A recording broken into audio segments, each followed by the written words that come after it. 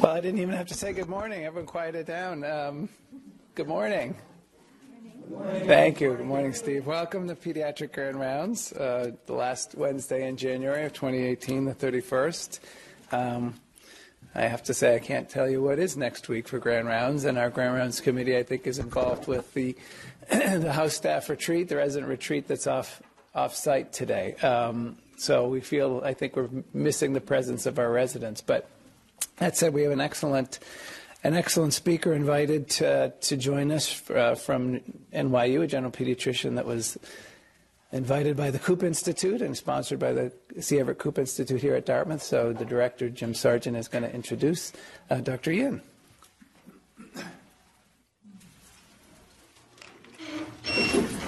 Yeah, thanks. I'll say just a brief comment about the Koop Institute.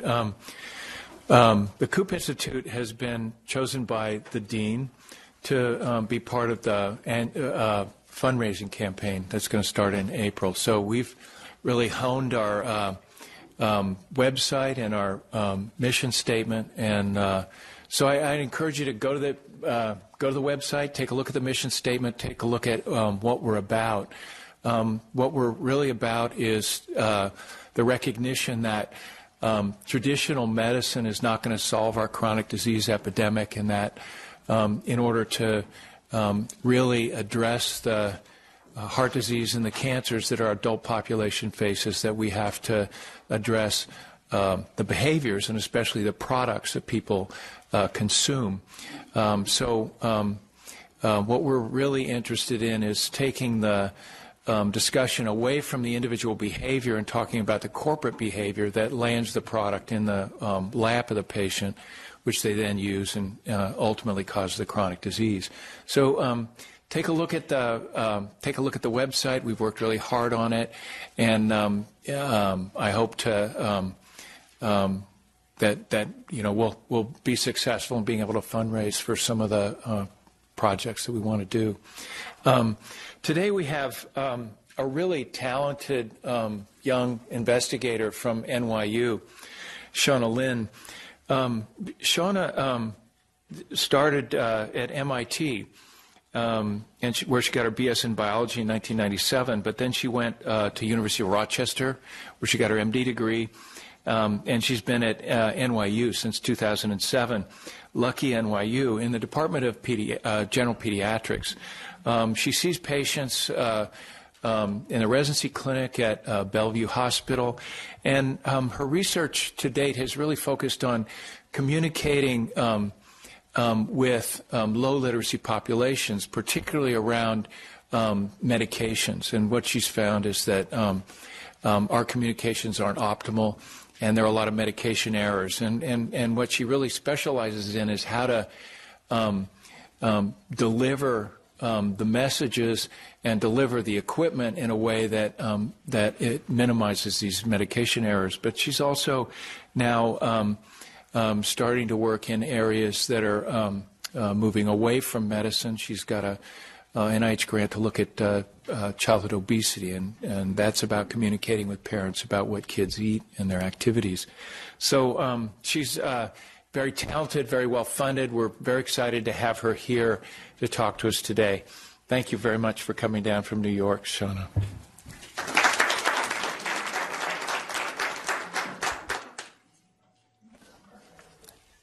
All right. Thank you so much for having me here. Okay. So I'm excited to be sharing with you some of the work that I've been doing around health literacy and specifically around medication errors. And I have no conflicts of interest to disclose. Let me know if you can't hear me well. Okay, so just a brief overview of what I'll be talking about. I'm going to first give a brief introduction to health literacy and the issue of medication errors in children. Shift to talk about some provider communication best practices. Then talk about a few issues that are unique to pediatrics and liquid medication administration, including dosing tools and units of measurement. Talk a little bit about labeling, prescription, and OTC products, and end with some final thoughts. So we have a lot to talk about. First, this concept of health literacy. I think many of you are familiar with this concept, health literacy, referring to an individual's ability to understand, to process health information, to make informed health decisions. It includes the ability to access and to navigate the healthcare system, so being able to, for example, fill out the forms to apply for health insurance. When I think about health literacy, I think beyond just individual and the individual abilities, I think about health literacy being at the intersection point between what the individual brings to the table, so in that yellow arrow here, the skills and the abilities of individuals, and then I think about the red arrow, so that's us, the healthcare system, the healthcare providers, and the demands and the complexities of the tasks that we as a healthcare system, we as healthcare providers bring to the table. So to dive into that model a little bit deeper, you can see in the yellow, these are what I mean by individual capacities. So what this means is an individual's prose literacy skills, their ability to read continuous text from like the handouts that we give them. It has to do with quantitative literacy, so that has to do with the ability to understand numbers, risks and benefits, understand dosing, et cetera. It has to do with their document literacy, so the ability to kind of pull out information from tables or from things like nutrition labels or prescription labels. People are bringing in their conceptual knowledge of health and healthcare. And then we as a healthcare system, you can see this in red, we're bringing in messages, health messages for patients, spoken messages, printed messages, and at the intersection point is health literacy. And when we can really optimize this relationship, that's where we can see new knowledge, improved attitudes, greater self-efficacy, behavior change, and ultimately the hope is improved health outcomes. So there's a growing body of literature which has really established the importance of this issue of health literacy. And it has shown that low health literacy is linked to significant issues like poor knowledge and skills, worse health behaviors, worse health outcomes, including greater mortality, as well as suboptimal health services use. And health literacy is thought to cost the health system over $100 billion a year. So there's some data about the prevalence of health literacy in the U.S., and we did analysis looking specifically at parents. Parents overall have better health literacy levels, although really there's quite a large percentage of parents who have low health literacy, and you can see that in the orange and in the yellow piece, the orange and the red pieces of the pie here. About 30% or over 21 million parents fall into the basic or below basic health literacy levels. But I think what's also really important to note from this pie chart is that only 15% of parents fall into that green pie, piece of the pie. That's the proficient health literacy. So that basically shows that the vast majority of parents that we're seeing in the hospital are, and in our clinics are facing health literacy challenges. I think another important thing I like to always point out is that I think of health literacy as a state rather than a trait. So that means your health literacy level can change based on circumstances. So when you have a sick child in the hospital, you're stressed, your health literacy levels can suffer. So thinking about this in the context of medications, I want you to put yourselves in the shoes of a parent who's trying to figure out how to give a medication correctly, and I want to walk you through some of the steps. What are the challenges that the parents are facing in the clinic, in the ED, in the hospital, which is on the right side, and then on the pharmacy, which is on, that's on the left side, and the pharmacy is on the right side. Okay, so we know from prior studies that physician counseling is often incomplete. We're not giving them all the information, like the duration or the frequency of the medicine. We know that pediatricians often don't use more of the optimal communication strategies we recommend, like teach-back, for example. We know that dosing tools, when they're used, can really reduce medication errors, but that the vast majority of providers are often not giving these dosing tools to patients when they send them home. We know from studies looking at prescriptions that oftentimes the prescriptions are missing information, and that can lead to confusion from parents. We know that oftentimes we're sending parents home without written information, and written information has been found to really help supplement verbal counseling, can really help parents when they go home. What about in the pharmacist side? So pharmacies, you would hope, are doing some of the counseling, but I think we're all familiar with the process of going to the pharmacy and waiving our right to get counseled, and we walk out without any sort of counseling, and that's happening with our patients as well. You might think that the pharmacist is giving out a dosing tool, but studies have shown that pharmacists as well don't give out tools to our patients, and so that leaves patients to go home and potentially reach for that kitchen spoon. We know from prior studies that bottle labels are often not patient-centered and they're confusing. And I'm citing some research from over a decade ago, but that's really where this focus on the suboptimal labels began, with folks like Mike Wolf, Will Schrank, and others who really started to question whether the labels that we have out there are optimal and patient-centered.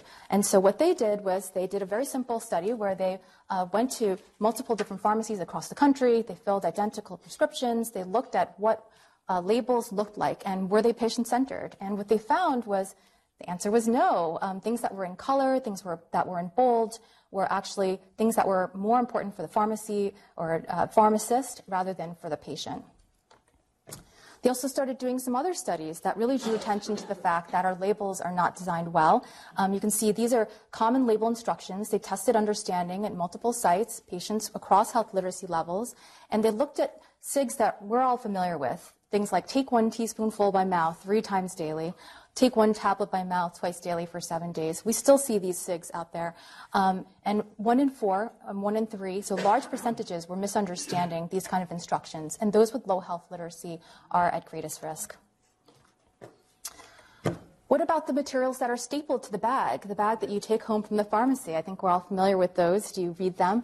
There have been studies looking at those as well, finding that those are written at the 10th to 12th grade reading level, so it's much too high for the average U.S.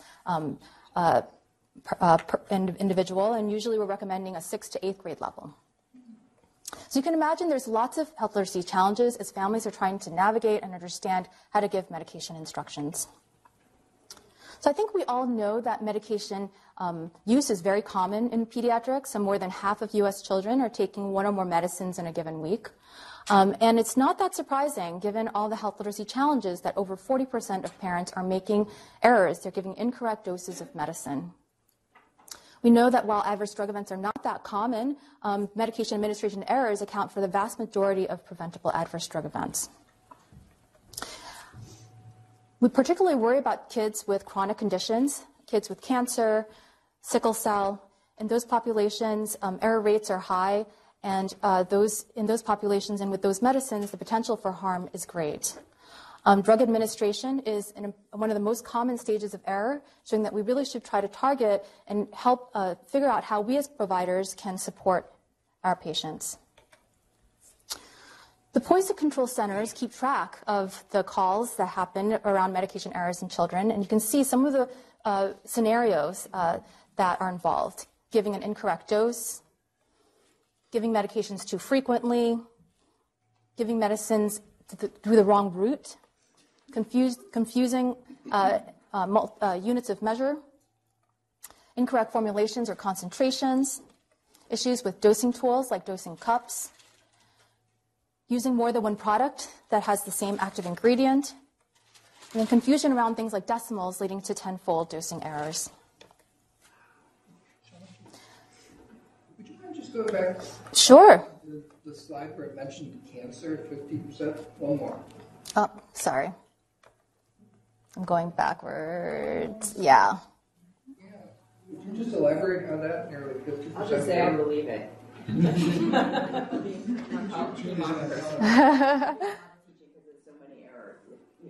So we have actually nurses in our clinic who review the medications, but even with that, every single visit, we have errors, without a doubt. Yeah, the instructions are so complex, I think, sometimes, and you're taking multiple medicines, and that confounds the issue. And so there's lots of places where confusion can happen and errors can happen. Thank you.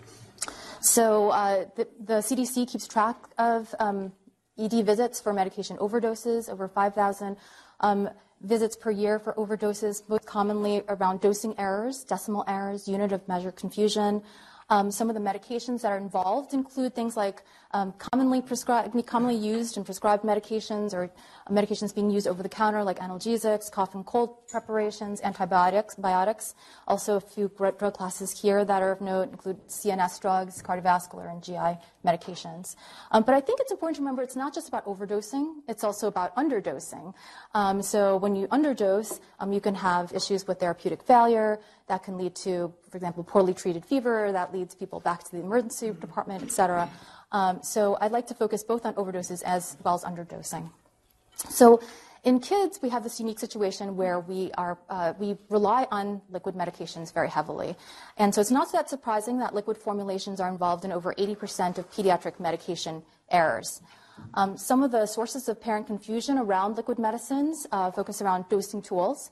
So a lot of parents don't realize that they shouldn't be using kitchen spoons, which vary very widely, as we all know, in our kitchen drawers. They vary very widely in size and shape. And even if they do know to use a standard dosing tool, they're often not using those tools correctly. And I'll be talking about that in a minute.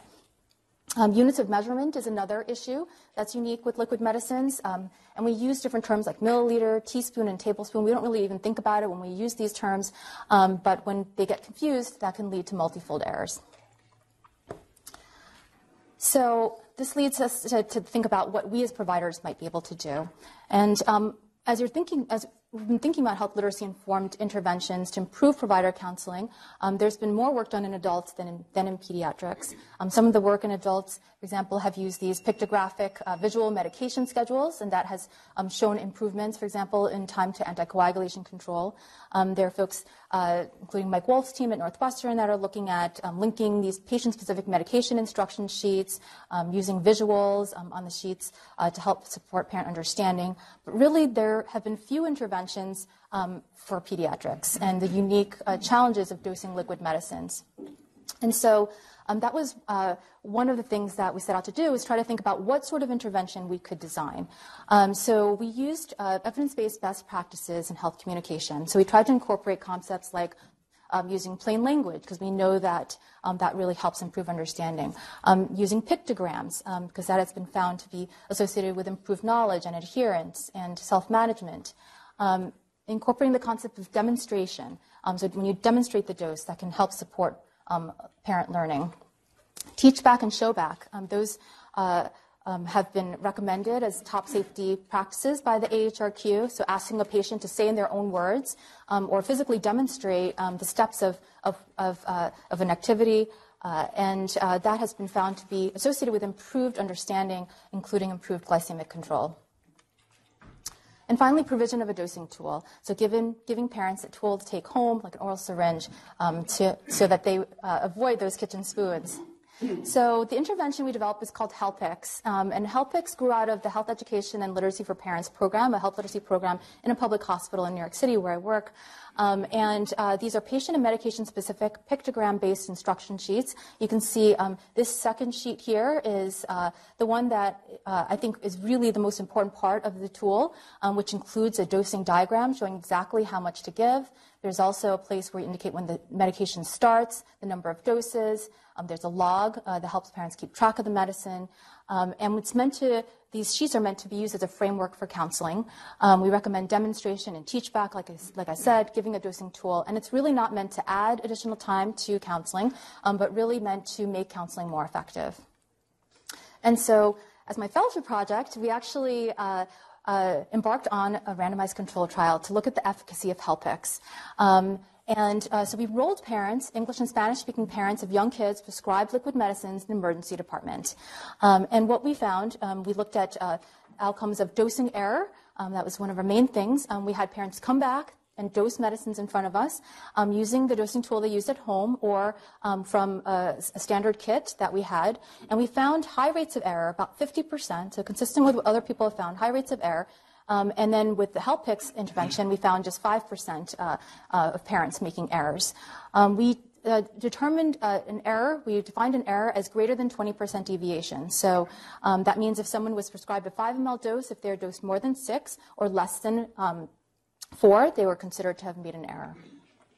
We also looked at non-adherence, which was defined as within not giving within 20% of the expected number of total doses, and we also saw improvement. So 40% of parents were non-adherent before in the standard care group, and then in the HELPIX group it was 9%.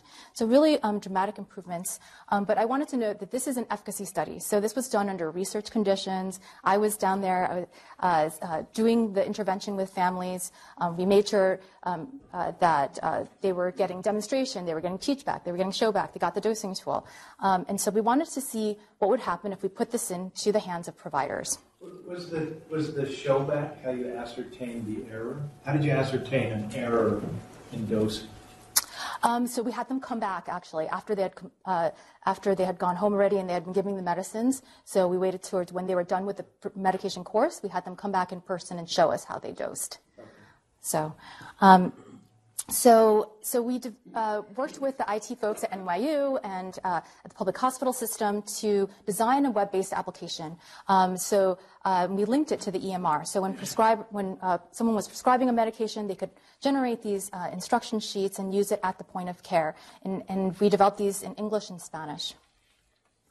So we did a pre-post implementation study. So we did this at 2 public hospital pediatric emergency departments. One site got the intervention, one site did not, and we got data pre-implementation and post-implementation. And what did we find? So providers had they had the option of whether they wanted to generate the sheets or not. So about 60% of the time they did generate the sheets, which we were quite excited about, although we wish it was higher than that. And we also looked at provider use of communication best practices, pre and post implementation, and we found some really dramatic differences there. And this is with a very brief training that we did with providers before we rolled out HELPIX.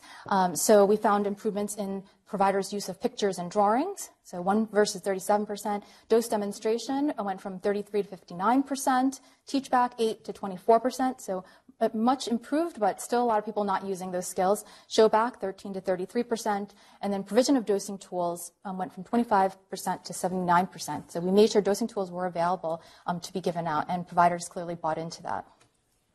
We looked at dosing errors as well, and we saw improvements there. You can see here 37% of parents making errors compared to 16%. And those who got the HELPIX sheets had especially decreased rate of error. Those who did not get HELPIX, you can see, still had reductions in the error rate. And I think that's in part because providers were really using improved communication with the patients. So now we're in the midst of trying to figure out how we can further scale up the intervention, and we're trying to see how we can make this something that can be used across many different sites. I'm going to shift gears and I'm going to talk about dosing tools. Many of you haven't really thought much about dosing tools. I didn't, I know, when I first started working on this research, but then as I started diving into the work, I began to realize the importance of the tools that we're giving to patients, and whether we're setting people up to fail when we're asking them to give medications. So errors with dosing tools can have serious implications. This was something that happened in our hospital. A Mexican mom of a 7-month-old in the emergency room, 3rd visit in a month with recurrent febrile seizures. It turns out that the mom was giving a drop of acetaminophen. I don't know if you guys remember when we used to have those infant droppers. She was giving a drop instead of a dropperful, and that has potential implications. Here's another case report. The Institute for Safe Medication Practices keeps track of these sorts of cases when something happens like this. So there was a fatality when a dosing cup with drams was used, and there was confusion between milliliter and drams, and this was with morphine, and this was with a provider. So a provider actually mixed up units of measure, and that led to a significant impact. This is another example of how we're setting up our patients to fail. Inconsistency between units being used on dosing tools and prescription instructions. This got the attention of the New England Journal a number of years ago. A 6-year-old, H1N1 flu, given a prescription for Tamiflu. They got instructions for a 3/4 teaspoon 2 times a day. And they got a syringe that came with that package, 30, 45, 60 milligrams. And they didn't know what to do. And luckily, they called a friend who knew Ruth Parker, who is one of the gurus of health literacy world, and she emailed me and was like, look, this is what happened, what's the dose? We can do that calculation. I think, we're used to doing all sorts of calculations and figure out that her dose is 45 milligrams, but you can see how we are really presenting a lot of health literacy challenges to families in the way that we're giving medications, instructions. So back in 2009, the FDA started focusing on dosing devices more as they were getting more reports of errors with dosing devices. And so they issued this guidance for industry. And, guidance is easier for FDA to issue than regulation, because regulation takes a lot more time. But they did have some recommendations around dosing tools. They thought it would be important to have dosing tools included with all liquid medicines. They made some recommendations about units of measure, that units should actually match from what's on the label in the dosing tool. Before this was never actually a recommendation, which is pretty shocking, but that's the state of the world. They recommended that same abbreviations should be used on labels and dosing tools. They recommended some things around decimal points, so avoiding the use of trailing zeros, for example. They talked about fractions and how fractions might be confusing. And they talked about dosing devices that had too many markings, because that had caused some problems in the past. So when we became aware of this guidance, what a group of us realized was really there's no baseline data. And how do we know we're making progress and making changes and moving in the right direction if we don't have any baseline data? So what a group of us did, myself, Mike Wolf, Bernard Dreyer, we worked together to gather a sample of the top 200 top-selling medications and try to get some baseline data. What we found was some really interesting things. We found that 1 in 4 liquid medicines did not include a dosing tool. We found that 99% of the time there was inconsistency between label directions and the markings on the tool. So 99%, that's very, very common. And this was one example. This is the worst example, I have to say, but an example of what we found. So you can see here, this is the directions. It recommends 1 teaspoon or 2 teaspoons. And this is the dosing tool that came with the medication. So it's pretty crazy. You can see there were fluid ounces, there's grams, there's cc's, there's milliliters. Here is the tablespoon, 2 TBS for tablespoon, 1 TBS, 1 DSSP, which is apparently a dessert spoonful. I had not heard of that before. I did this study. And then there's a half TSP. And you can notice here that there's no 2 teaspoon mark, actually. It's 2 tablespoons. So that could increase someone's odds of making a 3-fold dosing error. So you can imagine this got a lot of press, a lot of attention to this issue. There was even someone who proposed an act in Congress, although that ultimately did not get passed. But manufacturers began making changes to their labeling, which is really exciting to see. And a few years later, when there was a follow-up study, there did seem to be some improvements in the labeling, although I have to say, even if 57% adhered, that means there's still 43% that did not adhere with top recommendations. So I'm hoping that slowly over time there'll be more and more improvements in the labels. But one thing that was not addressed in the FDA guidance was this issue of dosing tools and the type of tool. What tools should we be recommending patients use? There's a lot of variability in what we do, what we give out in the ED. Most of the time, we're not giving out anything, but when we are, we're giving out syringes. In the pharmacy, there was a lot more variation. In our study, we saw people giving out cups and dosing spoons and syringes and droppers, and does it matter what they're using? There was really not a lot of data about this issue. For OTC products, mostly there were dosing cups that were included, so over 80%, but some syringes and some droppers. So we did a study where we tried to get to the bottom of this, looking at how parents dose with a range of tools. So we looked at dosing cups, and there were a lot of different cups available. So we used one that had printed markings that seemed clearer. There's ones with etched markings. We had them dose with dosing spoons and droppers and then oral syringes. We had them dose 5 ml. We randomized the order in which they dosed, and we looked at dosing errors. And what we found was really interesting, actually, that droppers, dosing spoons, oral syringes, people generally did pretty well with, but dosing cups, people did terribly with. And that includes more multifold errors, like greater than twofold errors. We found that dosing cup use was associated with 6 to 7-fold increased odds of large errors. People were dosing, when they were trying to dose 5 ml, were dosing like 20-something ml of medication. So very concerning.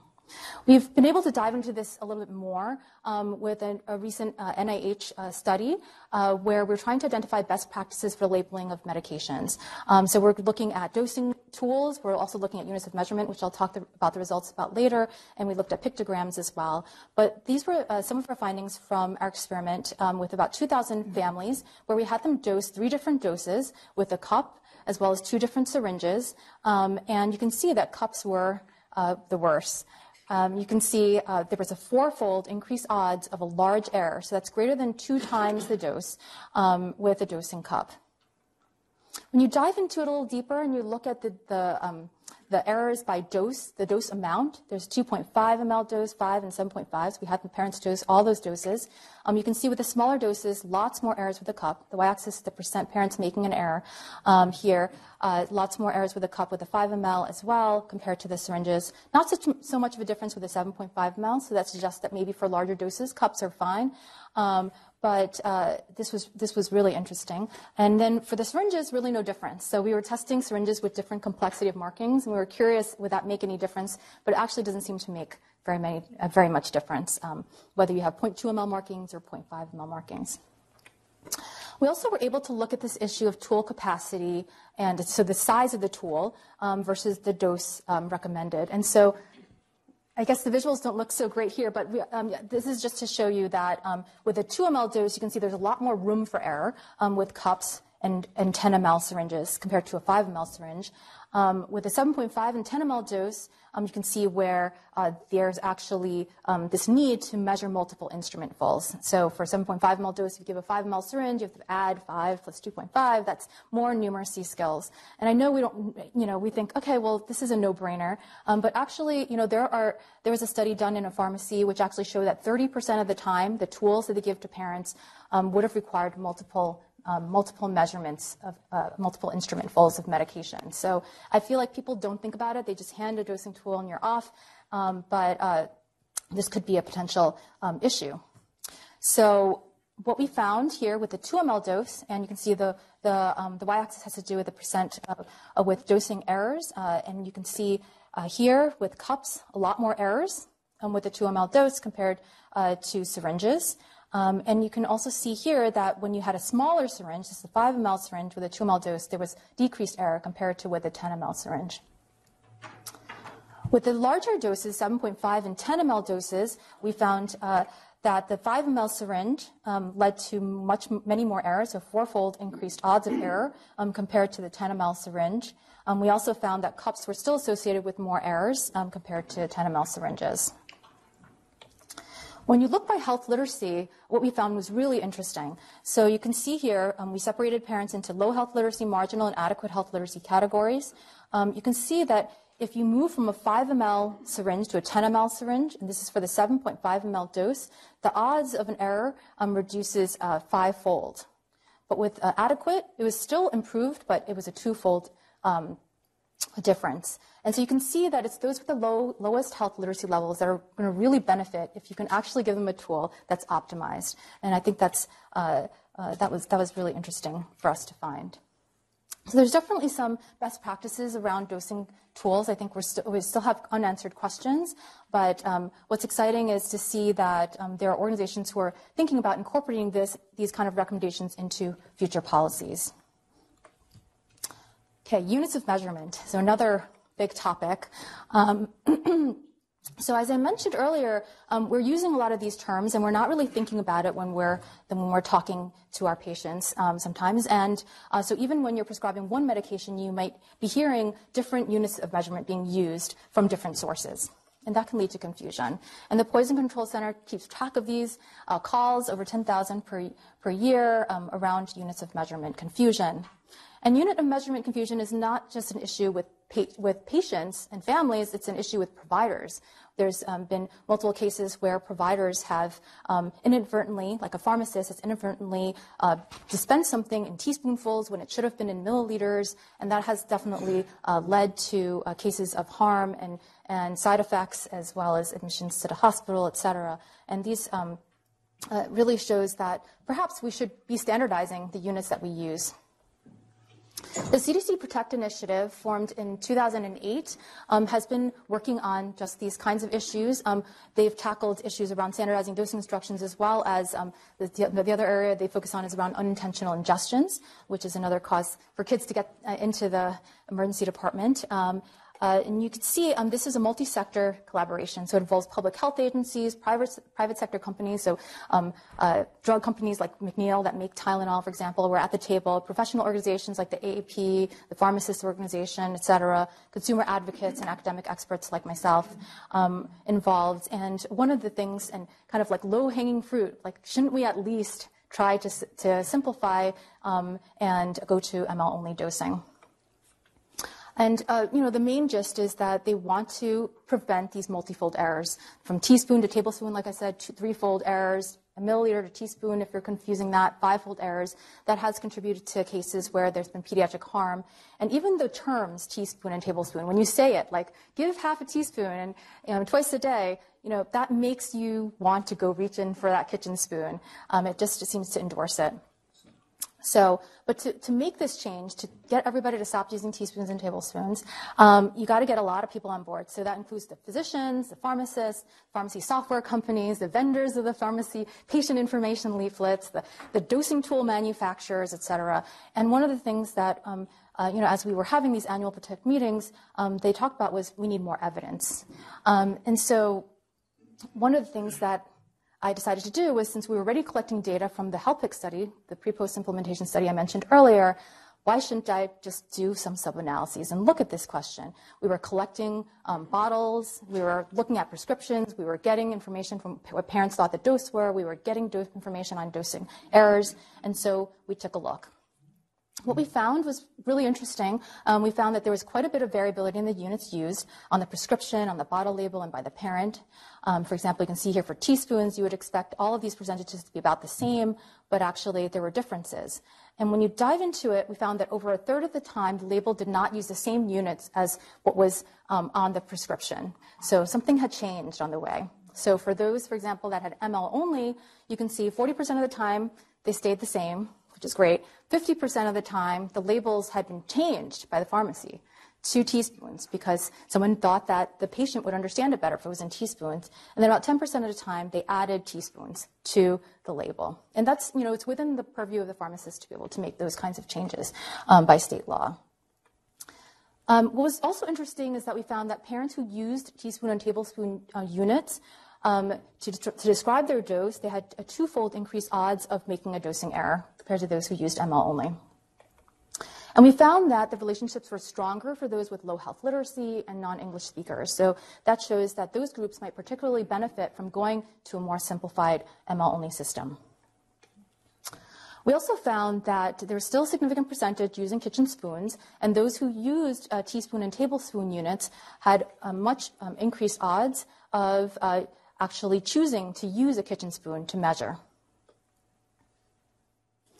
So in 2015, the AAP policy statement came out on metric units, and they cited our evidence in supporting a move towards moving to milliliter units only to avoid teaspoon and tablespoons. They also had some recommendations around dosing tools, that we should be providing tools to our patients to be distributed with all medications. As part of the SAFE-RX for Kids study that I mentioned earlier, the NIH-funded study, we also were able to look at this issue of units. And I just wanted to show you, we had to come up with a study to try to test, what the implications are of teaspoon units. We randomized people to multiple different groups that had different combinations of units on the label versus on the dosing tool. And then we assessed for two big outcomes. One was the preferences for tool use as well as dosing error. We had parents dose with a range of dosing tools and measured 3 different amounts. And I just want to show you some of our results with that. So we confirmed that when the label had teaspoon or TSP on it, that about 30% of the time they were choosing to use a kitchen spoon versus with ML only, they're much less likely to say that they would want to do that. And that was a 4-fold increased odds. What was even more interesting is that the way that the units were spelled out, so if teaspoon was actually spelled out, there's actually a 5-fold increased odds that they'd choose a kitchen spoon. So people are very concrete. So when you spell out teaspoon, they're thinking a teaspoon, they're going to reach for a teaspoon. With units, this is with our first experiment with over 2,000 families. We didn't really see as much of an impact of units, actually, which is interesting. But this is within our experimental study with all standardized tools, et cetera. So teaspoon-only labels were associated with slightly increased odds of error. And then we followed this up with a second experiment where we tried to dive into this even more. And we looked at ML-TSP labels and ML-TSP tools. So we looked at least it was matching versus ML-only labels and tools to look at any differences. And here we saw a 1.3-fold increased odds of error with ML-TSP, and then large errors, 2.4-fold increased odds of large error with the ML-TSP labels. So this clearly supports a move to ML-only. So a lot of groups have now come on board with ML only, and I'm hoping that you will also buy into it. I know there's some resistance from providers out there, but it's exciting that we're going to hopefully move towards a standard, more simplified system for all our patients. So briefly about labeling, like I mentioned, about a decade ago, there was this increased focus on prescription labeling, how there's this lack of standardization of labels. I presented some of the results there. There was an Institute of Medicine workshop on standardizing medication labels. An American College of Physicians white paper came out. Even the U.S. Pharmacopoeia actually came out and finally gave us some recommendations about what the labels should look like, how to make them patient-centered, et cetera. Even a universal medication schedule was proposed, and some of you may have heard of this. UMS schedule basically puts translates things like give something 3 times a day into actual time frames. So give it in the morning, give it at noon, give it in the evening, et cetera. That seems to help patients really understand how to execute the instructions. You can see an example of a label here where they chunk all that information into one panel and try to visually make it so that people can understand these instructions better. Pediatric-specific issues were not addressed, however, and one way to address these pediatric issues, especially around dosing tools, was trying to think about the role of pictograms. And so as part of our SAFERX study that I mentioned earlier, we were also able to look at pictograms. So we looked at adding a flap, so trying to incorporate some of the UMS features, but add this flap to see if that would help people dose better. And indeed, it did. So those who got text plus pictogram labels had fewer errors than those who got text-only instructions. So it was a 2-fold difference. And we're in the midst now of doing the second phase of the study where we're doing this in the real world. So those were experiments before. Now we're doing this where we're randomizing patients to either get our labels when they go home versus standard care. I'm going to talk a little bit about OTCs because this is a very common issue that parents are taking OTC medicines on their own, and that's a time where their own health literacy skills becomes particularly important. Back when we did that initial survey of all those products, we also did a health literacy assessment of those products, and we found that very few were using pictographic diagrams. Often the front panel didn't have key information like active ingredients, and small font size is an issue for sure. And we know that parents struggle with these OTC labels, and parents are reporting about 60% reporting difficulty understanding labels, and those with lowest health literacy are at the biggest risk. And there are lots of challenges that patients are facing on the labels. They have to get information about formulations and concentrations. For example, we know that there's different forms of acetaminophen. There's an infant and children's version. That's since been changed, but this was a number of years ago. And then ibuprofen, 2 times more concentrated, infant and children's. And there's cases where there have been serious harm resulting from confusion with these formulations. And most parents are not even aware about these formulations. The labeling does not help parents make those decisions, and parents often think the children's version is more concentrated, actually, than the infant formulation. We did a study where we had parents, we enrolled about 300 parents. We gave them a hypothetical scenario. We told the parents, well, the doctor told you to give 1 teaspoon of children's Tylenol, acetaminophen, and you have infant acetaminophen at home. We gave them a box. We asked them, would you use this? How much would you measure out? And we found that most parents would use it. About 60% actually just didn't use the dropper, but just dumped out the bottle into a dosing cup, for example, and about 50% would have overdosed by more than 2-fold. And we presented some of that data at an FDA advisory committee meeting on acetaminophen back in 2009, and it was at that meeting that the advisory committee voted to go towards only one concentration of liquid acetaminophen. And so a lot of manufacturers have followed suit. There's actually a few places that still have infant acetaminophen out there, but mostly those are gone. But there's still infant ibuprofen out there, so something to remember with your patients who are using that. Active ingredients are another area where parents get confused. Parents have to figure out if they're giving Tylenol already and they want to give a cough and cold. They want to make sure that those cough and cold medicines don't have acetaminophen. Problems with this has been linked to cases of pediatric harm. We did a study in a public hospital setting, 300 patients. We presented them with a scenario of, well, you've given Tylenol already. Which of these medications are you able to tell is the one that you can give safely with that medication? And what we found was that only 1 in 3 were correct. That was no different from chance alone. And only 1 in 5 made the correct choice based on this rationale of active ingredients. There were people who were aware of this issue of active ingredients, 1 in 5, who actually made the wrong choice. So they were looking for it on the label, and the label did not support them in making the right decision. And parents with low health literacy are much more likely to make an error. Dosing directions are also a source of confusion. I don't think that surprises us. Most parents don't know that the dosing should be weight-based, and they have to look at this chart and figure out which is the right dose, and many parents fail to do that. So there's lots and lots of labeling issues and challenges for parents to navigate. Luckily, the FDA is starting to think about these kinds of issues more. They issued a guidance for container labels where they try to focus on what information should be included on the principal display panel. They mentioned health literacy issues, which was very heartening for those of us working on health literacy research and trying to improve labeling.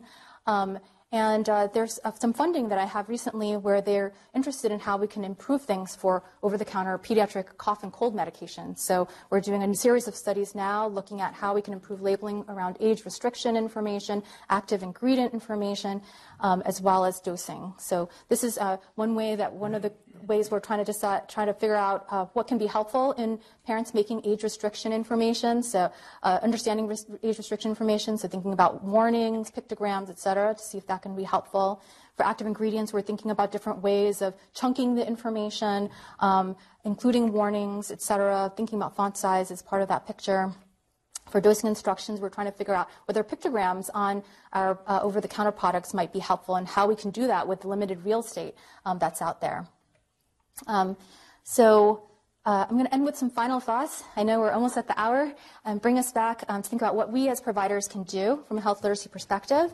One thing I always like to say is try to avoid the unnecessary complexity when you're prescribing medications. So think about straightforward dosing. If you can give 5 ml instead of 5.5, why not just go with 5? Try to limit the number of times per day. Give fewer medicines. Try to be good about the verbal communication strategies that you're using. So using demonstration is very helpful. Doing the teach back, doing the show back is very helpful. This slide I love to always show this is from Mike Wolf's team where they did teach back versus show back and what the difference is. And they did this for just this take 2 tablets by mouth twice daily instruction, which seems really simple. And almost a lot of people can do it. About over 70% of those with low health literacy were correct on teach back. But when you actually have them show back, which is shown in these gray bars here, people are not able to show it back because they don't really understand it. They can parrot it back, but they don't really understand it. So think about if you can incorporate show back, especially in higher risk situations. Try to use written information to supplement your verbal counseling. That can be very helpful for parents to have something to reference at home.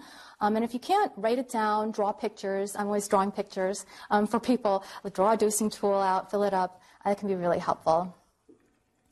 Measuring devices, like I mentioned, give a dosing tool if you can. Think about the size of the tool you're giving. Don't give one that's too small. You don't give one that's too big, etc. Try to use consistent language, so try to stick with ml only and avoid teaspoon and tablespoon. Be aware of some of the potential pitfalls, especially with OTC products and issues around multiple formulations and active ingredients. And finally, we always recommend a universal precautions approach, like we do with hand washing. Try to use these universal communications approaches with all your patients, not just those that you think have low health literacy. So I hope that this was interesting for you and that you can think about this in the context of the patient. And also, if you're not someone who's involved in prescribing lots of medications, you can think about how health literacy affects your usual practice. I know that I'm working on issues around communication, around obesity prevention messaging in the first few years of life, using health literacy best principles. I'm working on asthma as well. There's lots of areas that you can work on in your own individual fields that might benefit from a health literacy perspective, and I hope that this might inspire you to do that. So lots of acknowledgments of people from my team and funding sources, and I would love to take any questions that people have in the audience.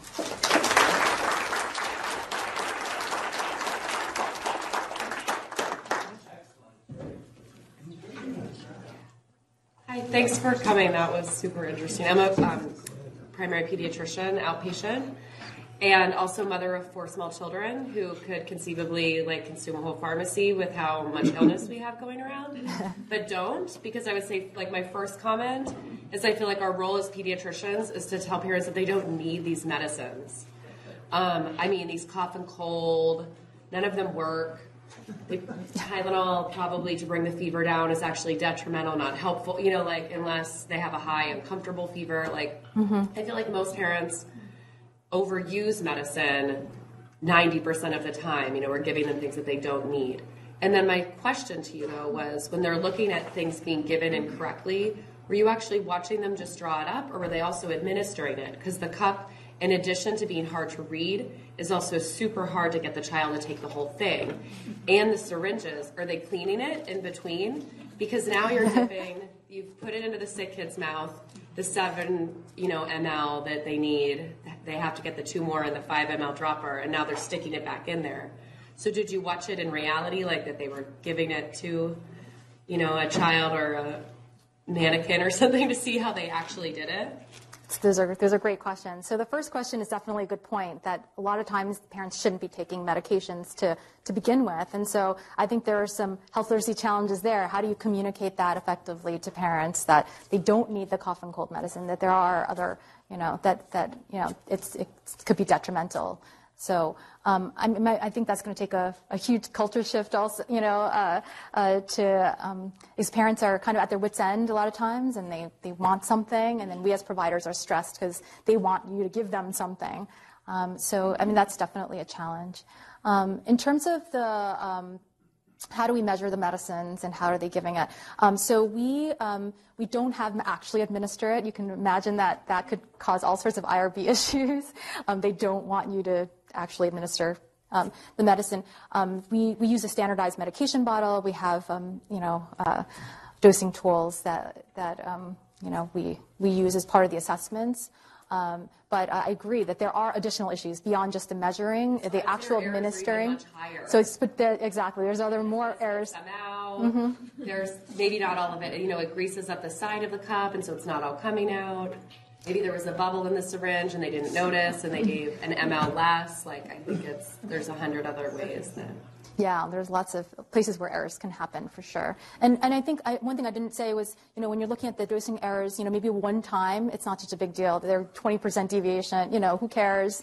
Or if they give it even twofold one time, who cares? But I think we worry when this is a pattern of behavior that they don't know how to give it, and then they keep overdosing it multiple times over a long period of time, and that can be where it's dangerous. So we're really trying to promote best parent understanding of how to give the medicines correctly for all medicines, and at every time that they're giving the medicine, so that way we can reduce the errors as much as we can. So. In our department on pediatric hemong, we actually cannot get Medicaid to pay for compounding of medication, so we are forced to give our kids tablets all the time.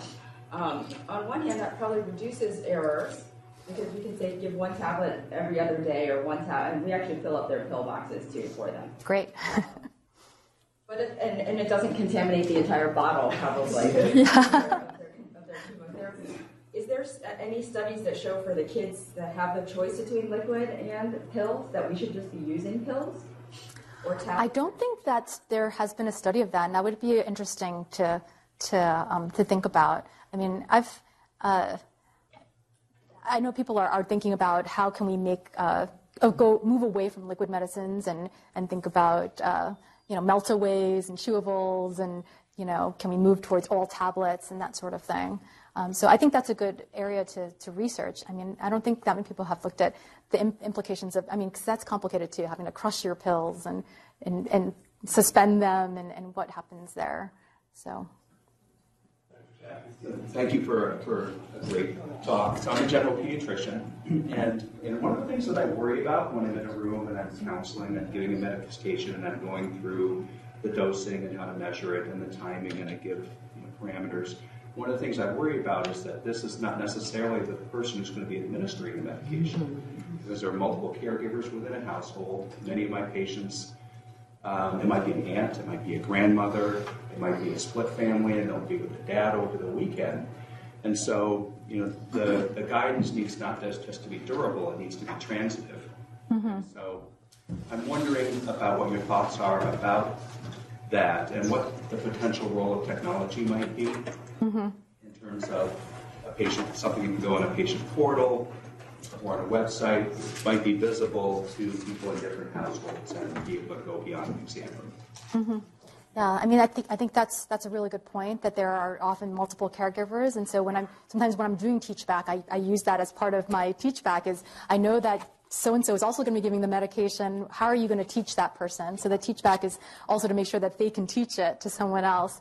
But we are exploring technology sorts of approaches. So if we could, when they get the medication prescribed, if we could send them a link to a video that could show them how much to draw up the medicine, et cetera, that could be shared with the caregiver likely more accurately, potentially, than if the parent was the one doing it. So, yeah, we definitely want to do that. We're actually doing that with our asthma action plan. The low literacy one has links to video, and so we email them a link to be able to access their action plan and the videos and share that with caregivers. So I think that's definitely a good area to focus on. So we'll let Dr. Ruby have the last word. I'm very troubled by the presentation. And what I'm troubled by is that it seems to me like we're blaming the victim again. The victim being poorly educated parents, physicians who basically, the medical world is made up of small independent practices, and trying to communicate to all of those physicians and healthcare providers how to do it correctly is very difficult. And I would suggest that we might think about how to take the Coop Institute's message, which Jim, you spoke about, the corporate responsibility. Can you imagine what would happen if a couple of drug industries, our own hospital and pharmacy, provided a leadership role? It would be incredibly important. And I think that we as physicians and healthcare providers should add to your list of things we can do to ask our own pharmacy, how are you dealing with kids? There was mention here about the pill thing. How are you doing with it? We can do that at home. So my hunch is that this might be framed in another way that might be eventually more productive. Well, I hope, thank you for your comment. I appreciate it. I hope in my presentation I'm not blaming the parents so much as saying that we are not doing a good job as providers, and we're not setting up our patients to succeed. And so, I hope that that's the message, because that's always been my intent, and I think that's why I brought up the whole intersection of health literacy, the health literacy with the individual and the health system, and why I'm presenting it to you guys is not to blame the individual. Actually, the individual is stuck in a very bad system, and I hope that this lecture will actually motivate us as providers to try to push for change, and we are seeing changes. So what's really exciting is that, like, the AAP policy statement on milliliter dosing came out. So that's, it's a small piece of the pie, but that's something. And I'm actually... The exciting things about your research is it's actually translated into corporate changes in corporate behavior. So, to the extent that the drug companies have taken her research and largely eliminated it in Tylenol drugs, I think that's to me a huge, that's impactful. That's research that's impactful. Yeah, no, I'm excited about those, that people are listening, that even with these small research projects, people are making larger scale changes that we're seeing on the store shelves. And so yeah, I definitely don't want to blame the victim. I hope that's not something you're going away. I think it's feeling sympathy for what we're putting people through, and it's a huge systems problem, and we have to kind of whittle away at all the issues. And if we can get the buy-in of industry, we are already working on that with the CDC initiative. We can get the buy-in of FDA. We can push from the regulatory sort of side or their guidances side.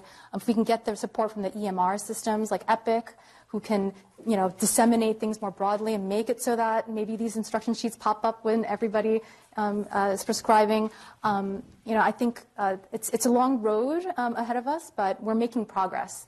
I think we have really seen changes in the last decade. So, thanks for Alan and Jim closing the loop back. As Dr. Dean mentioned, for our mentor doctor, Schreier will be joining us on the 8th annual Pediatric Conference, March 1 through 4, on Washington Resort. Sign up and see someone else from NYU, but thank you again, Shonna.